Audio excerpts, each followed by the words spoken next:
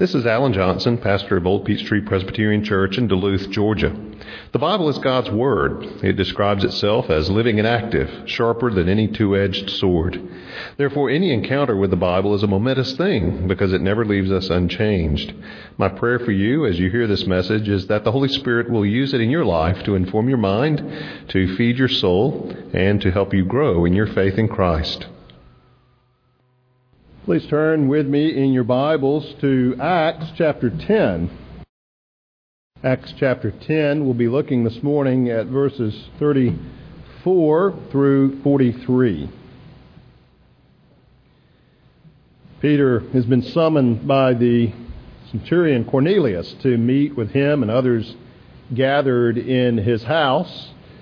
And so Peter arrives, and in verse 33, Cornelius welcomes him, acknowledges his kindness in coming, and says, "Now therefore we are all here in the presence of God to hear all that you have been commanded by the Lord." And so we begin in verse 34.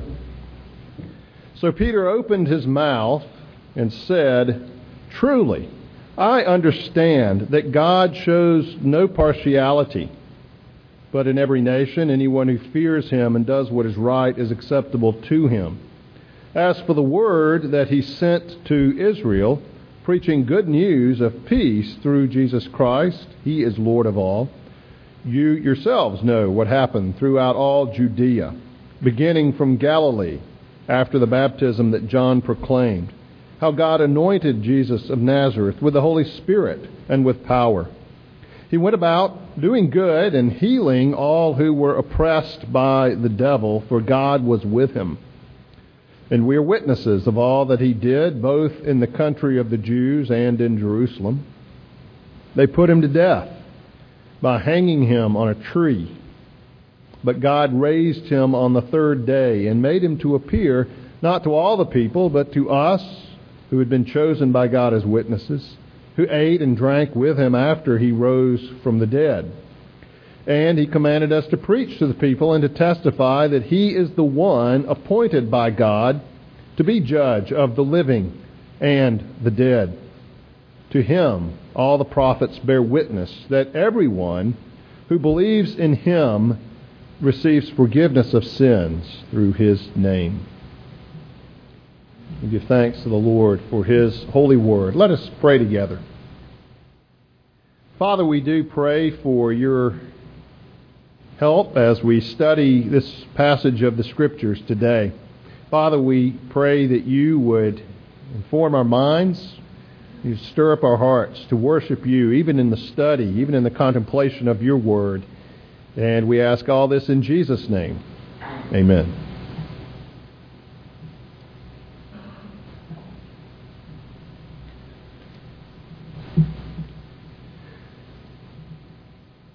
When Neil Armstrong set foot on the moon, he said that's one small step for a man and one giant leap for mankind.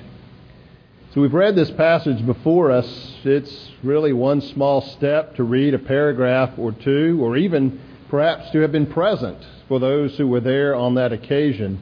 And yet this occurrence, this event about which we just read in this passage, is one of the most pivotal, one of the most earth-changing turning points in human history. Because for the first time, the gospel of Jesus Christ was preached purposefully and deliberately to Gentiles. Up until this point, the gospel was contained among the Jews of Jesus' day in Israel, in Jerusalem. And in fact, if you're familiar with the book of Acts, you know the events that led up to this. That the Lord came to Peter. He gave Peter a vision as Peter was on the roof praying, and a sheet was let down with all kinds of animals in it. Clean, unclean animals. And the Lord said, "Peter, eat." And Peter shrank back and said, "No, Lord. I'm a good Jew. I keep a kosher kitchen. I don't eat unclean animals." The Lord said, "Don't call unclean what I've called clean." And this happened again. And Peter got the point, the message. And then even during that, the messengers come from Cornelius and say, our master has sent us to ask you to come to him. And the Lord has asked him to send for you to come and tell him what the Lord has put on your heart. And so that's what we've read about. Peter went with them. He travels, goes into a Gentile home. Typically a Jew would not do that. And that's what he says when he meets with them. He comes and says to them, God has shown me, this is verse 28, that I should not call any person common or unclean. Because the vision of the animals certainly had to do with food, but the point was larger. The point had to do with people. Because while Paul is known as the apostle to the Gentiles, it was Peter who really first broke that barrier at God's command, that it wasn't just the animals, it was the Gentiles. A huge stumbling block for the Jews, great animosity, long-standing antipathy between Jew and Gentile. And yet Peter says, the Lord's shown me that I'm not to call you Gentiles unclean. And in fact, preaches the gospel to them. And beyond our passage, they respond. They believe. And they begin to speak in tongues. The evidence of the Holy Spirit as it came on Pentecost, kind of an echo of Pentecost here, convincing Peter that these, like his fellow Jewish believers, are now part of the church of the Lord Jesus Christ. And Peter baptizes them. He says, why shouldn't I? What's to keep them from being baptized? And he does. Of course, he reports back to the Jewish leaders. They have questions about this. And Peter explains what had happened. And they acknowledge that, yes, the Lord has brought Gentile believers into the kingdom of our Lord Jesus Christ. So this truly is an astonishing event, a turning point in human history. And also in the book of Acts, it wasn't long before the Gentile believers began to rival the Jewish believers and then to exceed the Jewish believers in number. Acts chapter 15 is the council of the church, how to incorporate now these Gentile believers with all of their pagan backgrounds coming into the church. How is that to happen? Well, that's outside the scope of our sermon. What we do want to look at today is Peter's situation here in preaching the gospel to them and what it was that he said. Now, think about Peter's situation. He had in effect what was a tabula rasa, a blank slate, a fresh start. Now, Cornelius was a God-fearer. Cornelius was familiar with Jewish teachings, although he had not fully converted to Judaism. But these were people who said, the Lord asked you to come to us. Now, what is it you have to say? Well, if you were Peter, what would you say? If you had the opportunity to speak to people who said, we want to know what it is you believe. We want to know what the Lord would have you say to us. What would you say to them? Well, look at what Peter says here. It reminds me of a story that's told about a former pastor of my home church, Dr. McIntosh. Dr. McIntosh served the church for 35 years, from 1920 to 1955. That church has a long memory, and I knew Dr. McIntosh like he was still the pastor of the church. In fact, I think some of the people thought maybe he was, but he'd been gone a long time by the time I was on the scene. But the story is told of Dr. Mack that his assistant who was preparing the bulletin kept asking him as the week moved on towards Sunday, what was he preaching about? He needed to put a sermon text and title in the bulletin, and he asked him, what are you preaching about? And eventually Dr. McIntosh, with an uncharacteristic edge of irritability in his voice, said, I'm going to preach about Jesus, and I'm going to preach about 20 minutes. Well, Peter preached about Jesus. I suspect he preached somewhat longer than 20 minutes, however, but he preached about Jesus. And particularly, there were three foundational truths about Jesus that he spoke about. What would you say to people about Jesus? Well, let's look at what Peter did. Three truths about Jesus, and then fourth, an implication of that he adds on as well at the end. So let's look at those things now, these truths. First place, he told the people about Jesus' life in very simple, very concise terms. Now remember, he's talking to people who don't have any background in terms of who Jesus is. So what does he say? Well, let's look at this. In verse 36 and following, he says, "As for the word that he sent to Israel," God sent to Israel, "preaching good news of peace through Jesus Christ, he is Lord of all. You yourselves know what happened throughout all Judea." They heard about these things, beginning from Galilee, after the baptism that John proclaimed. How God anointed Jesus of Nazareth with the Holy Spirit and with power. He went about doing good and healing all who were oppressed by the devil, for God was with him, and we're witnesses of all that he did, both in the country of the Jews and in Jerusalem. So he gives just some basic elements of Jesus' life. Now, Jesus' life is important. We talk about when Jesus died for my sins. That's true. But Jesus also had to live for my salvation. Jesus had to, as Galatians says, be born under the law. Jesus was the second Adam, and he obeyed God's law for us where the first Adam did not. And so it was necessary for Jesus to live under the law, tempted, and yet obedient in every way to the command of God. Why? Because in doing that, Jesus was living out, he was creating a righteousness that you and I don't have. Yes, we needed our sins paid for, but we also needed righteousness. We needed obedience to the law. You and I haven't done that, but Jesus did. Now, three particular aspects of Jesus' life that he mentions. First, the beginning of his ministry with his baptism and the coming of the Holy Spirit upon him. Focuses on that, the beginning, the inauguration of Jesus' public ministry. And you may recall how Jesus came to John the Baptist. John's baptism was essentially an Old Testament ritual of purification, an expression of repentance for one's sins. And when Jesus comes to John to be baptized, John balks at that. He says, "No, why should I baptize you, Jesus? You're sinless. You have no sin." To be baptized would be an admission of guilt. And Jesus says to John, "No, we must do this to fulfill all righteousness." You see, Jesus' purpose in coming was to identify with his people, to identify with sinners. And so in undergoing that baptism, he wasn't acknowledging any sin on his own part, but he was identifying with sinners in our need of cleansing, taking our sins upon himself, in a sense, metaphorically, even there at the baptism, as he would literally at the cross. And at that point, the Holy Spirit came down on Jesus in the form something like a dove. And you go, why does Jesus need the Holy Spirit? He's God, and God incarnate. Well, yes, but Jesus also lived out his life in this world as a human being. He was God, but he was also fully man. And in his body, in his human nature, Jesus lived in obedience to his Father with the very same resources that you and I do, and that is by the power of the Holy Spirit together with the Word of God. And Jesus relied on those resources. Jesus prayed to his Father, just as you or I would pray to God as our Heavenly Father.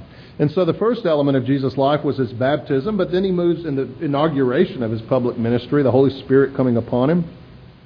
And then he mentions the works, the things that he did with power. He went about doing good and healing all who were oppressed by the devil, for God was with him. Peter focuses here on the element of the kingdom. Now we talked, last week in our study of the Lord's Prayer about thy kingdom come. And when Jesus' ministry began, he said the kingdom of heaven is in your midst. It's at hand. It has come. And the evidence of that was the works that Jesus did. The miracles, the casting out of demons, the healing of sickness. And the Scriptures do make a distinction between those two, by the way, of physical illness and possession by demons and demonic activity.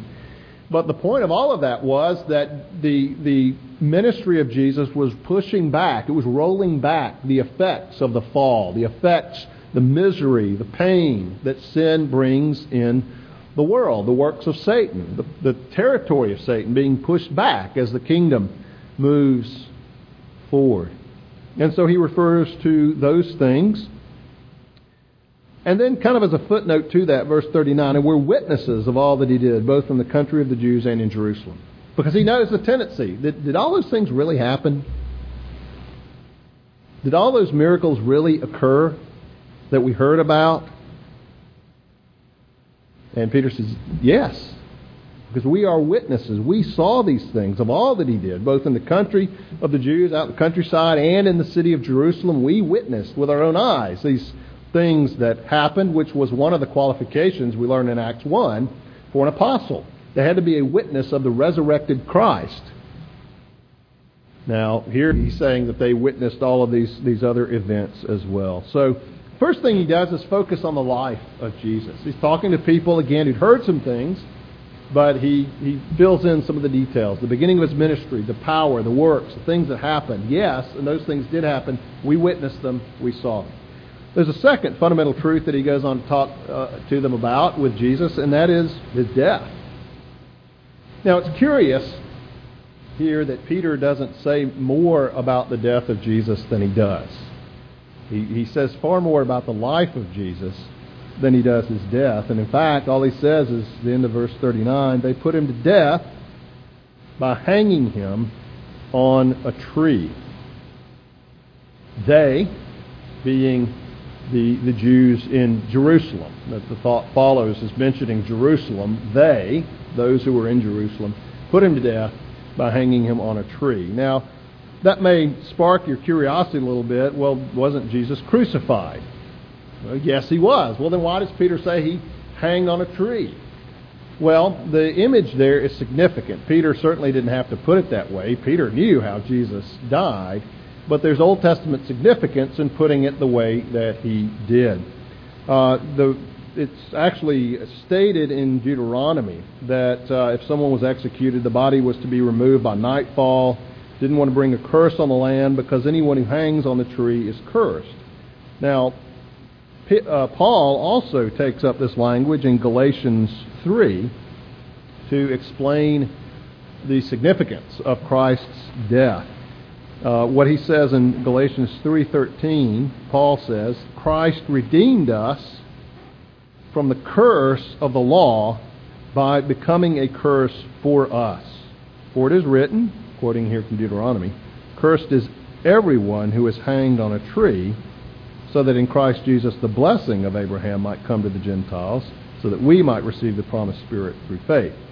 Paul is saying here that when Jesus died, well, first of all, in our sins, we are in a cursed condition. We are under the curse of God. We're under the wrath of God because we've rebelled against Him. We've broken His laws. But then Jesus takes that curse to Himself, bearing the sins of all who would believe in His body as He died on the cross.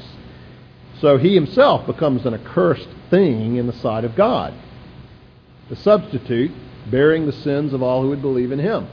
And died for those sins under the judgment, under the curse of God. And so here, in other places, Acts chapter 5, verse 30, for instance, various writers in the New Testament refer to Jesus dying on a tree because it brings out that element of the cursedness of His death, of His bearing the curse of His sinful people. And so that's why Peter refers to it the way that he does. There's a great deal of theology tied up just in that one image, and so it's a very shorthand way of saying a great deal about Jesus' death and why He died. But the Scriptures elaborate on that in other places, like Galatians 3, book of Romans, that explain that Jesus died as the sin bearer. He died as the substitute, bearing the wrath of God and dying for all who would put their faith in Him. So he mentions the life of Jesus. As he's talking to them, he briefly, but in a very packed way, refers to the death of Jesus. And then he comes to the resurrection of Jesus. Verse 40. But God raised Him on the third day and made Him to appear not to all the people, but to us who had been chosen by God as witnesses, who ate and drank with Him after He rose from the dead. And so here he refers to His resurrection. First, that God raised Him on the third day. Now, it used to puzzle me as a child, but why it was that Jesus rose on Sunday, first day of the week. You think, well, Friday, Saturday, Sunday, third day, Monday. Should have risen on Monday. Well, I'm reckoning on a Roman system and in our modern system. But on our Jewish reckoning, they counted the days inclusively. Friday, the day he died, Saturday, and then Sunday would inclusively be the third day. He was dead on Friday, he was dead on Saturday, he was dead until Sunday when he rose on the third day. And so Peter refers to God's raising him on the third day, and also to his appearances. Now, if you read in the Gospels, Matthew, Mark, Luke, and John, you read about the resurrection appearances of Christ. The Apostle Paul comments on that in another well-known Easter passage, 1 Corinthians 15, about the appearances of Christ. In 1 Corinthians 15, verse 3, Paul says, I delivered to you as of first importance what I also received, that Christ died for our sins in accordance with the Scriptures, that he was buried, that he was raised on the third day in accordance with the Scriptures, and that he appeared to Cephas, which is Peter's Aramaic name, then to the 12. Then he appeared to more than 500 brothers at one time, most of whom are still alive, though some have fallen asleep. Then he appeared to James, then to all the apostles, and last of all, as to one untimely born, he appeared also to me. And so Paul's speaking about the appearances of Christ. It's interesting the way Peter puts it here. He didn't appear to everybody. It wasn't as though he showed up, in downtown Jerusalem, but there were plenty of people who saw him, who ate with him. Paul says more than 500. We don't want to be misled by what Peter says here to think there was just a small cadre of people who said, well, he appeared to us. There was actually quite a large number when it's finally all tallied up of those who saw Jesus after his death and were therefore witnesses to his resurrection. Well, that brings us to verse 41. He says, those who had been chosen by God as witnesses, who ate and drank with him after he rose from the dead. Now, you're probably all familiar with the Jesus ossuary, the bone box that was recently publicized, though not discovered. It was discovered some years ago. It's nothing new, really, by James Cameron in his film and so forth. And you think, skeptics, see, they've got the bones there. Well, it may intrigue you to know that the very first people to doubt, the very first people to be skeptical about the resurrection were Jesus' own disciples. As we read earlier in Luke 24. The women came, they said, we've gone to the tomb, it's empty, he's not there. And they were thinking, these women, they probably went to the wrong place. They no doubt stopped and asked for directions and got misled. Luke says it seemed to them like idle tales. They didn't believe it. And so typically they had to go see for themselves, and they did. They went and discovered it was in fact exactly as the women had said, a scenario which has been repeated through the years up till the present day. But the point was, they know, and they knew, that dead people don't come out of the grave. And they saw Jesus die. They saw the blood. They knew very well that the Romans knew how to put someone to death and knew very well how to determine that they were in fact dead. And so of course they were skeptical. Who wouldn't be? Because even in Bible times, people weren't just always popping out of the grave. People weren't just coming back to life all the time. Sometimes it might get that impression because it's a vast history compressed. Whereas, in fact, that sort of thing didn't happen every day, as you might get the impression. They knew that. Dead people don't come back. And so they went, and indeed the tomb was, in fact, empty. And so they are witnesses to that as well. Now, their doubt was there. They were afraid when Jesus died, but when they saw the empty tomb, and then in Acts 2, they were filled with the Holy Spirit, they were changed. They were transformed. They were willing to undergo discomfort, suffering, affliction, and even death itself to make known a message that they realized was true. If this had been false, if this had been a lie, why on earth would they give their lives and their time and their energy for one who had so badly deceived them? Well, you can study the box and all of that. Even non-believers are quite skeptical about the box. There's all kinds of reasons not to think that in any way has to do with Jesus of Scriptures. But the most compelling arguments, I think, come not from archaeology, but from Scripture itself.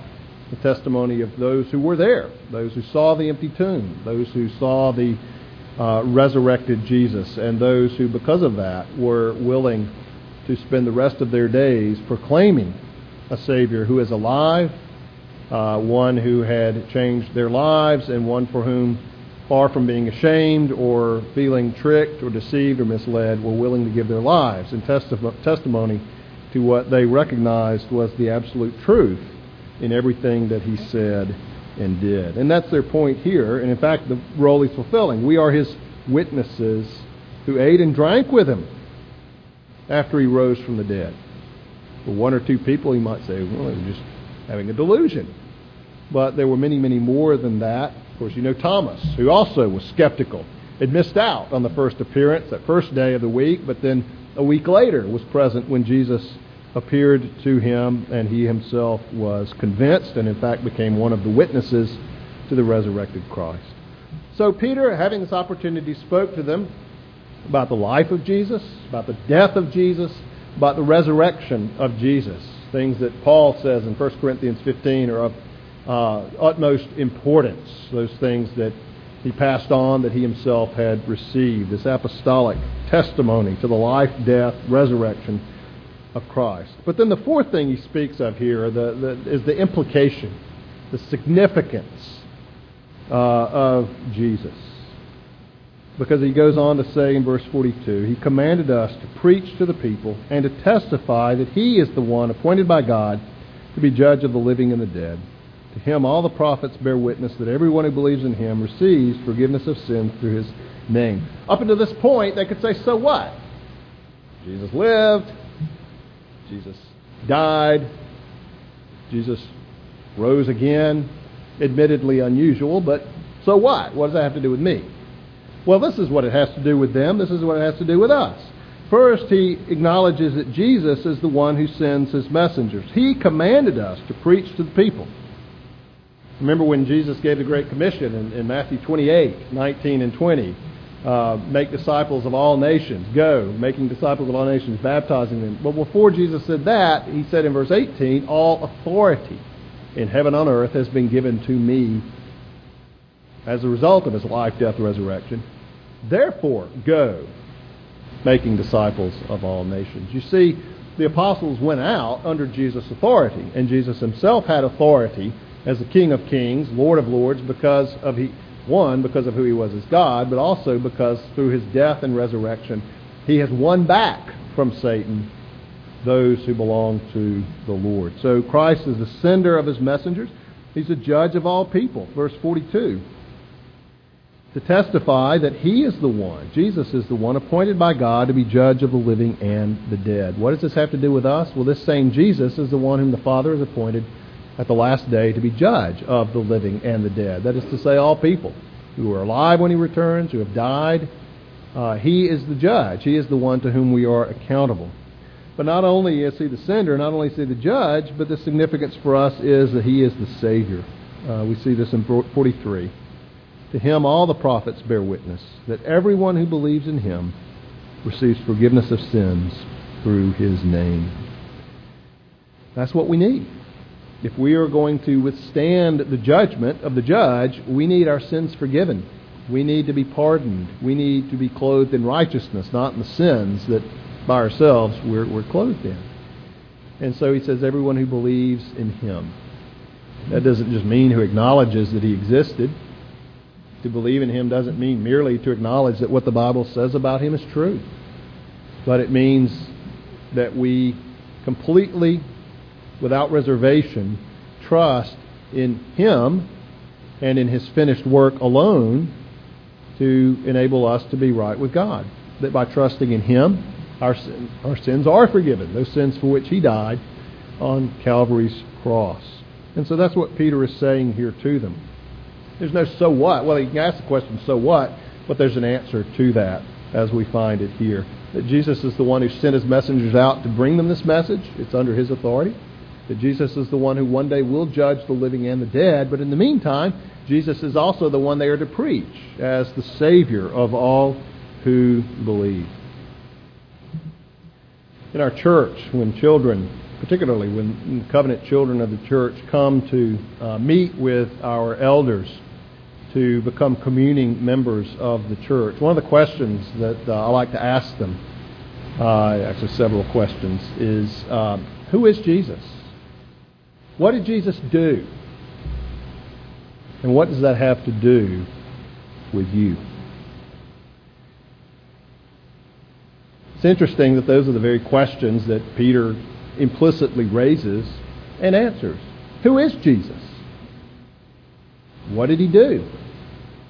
And what does he have to do with me? There are no greater questions that can be raised. There are no more significant questions that we can answer than those questions. Now, one of the concerns with the children or adults who come before the elders to become members of this church is that they're able to answer those questions accurately, that they know something about who Jesus is, there's something about what Jesus did, and that they're able to explain what that has to do with them. But more importantly for them, more importantly for you, than being able to answer the questions accurately, is to have experienced the truth of those answers in your heart. And in fact, that's what happened here. While Peter was still saying these things, the Holy Spirit fell on all who heard the word, and the believers from among the circumcised who had come with Peter, that is, Jews, were amazed because the gift of the Holy Spirit was poured out even on the Gentiles. And so, verse 48, Peter commanded them to be baptized in the name of Jesus Christ. You see, that was a case where they knew now and understood the answers to the questions, but more than that, they had experienced the reality behind those answers. How is it with you? Is this mere information to you? Or is this a life-changing transformation to you? To know who Jesus is, the Son of God who came into the world. To know what Jesus did in his life and death and resurrection. But most importantly, to know what that has to do with you. Scriptures tell us, believe on the Lord Jesus Christ, and you will be saved.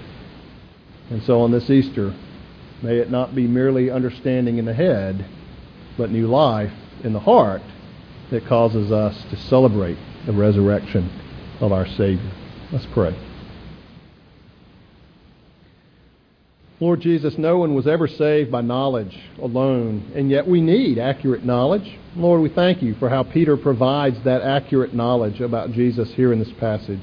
And I pray for myself, for my family, and for those who hear me today, that these would be more than facts, but they would be beloved and life-changing truths, affecting not only the mind, but giving life to the heart, as we believe in the Lord Jesus and are saved. We pray it in his risen name.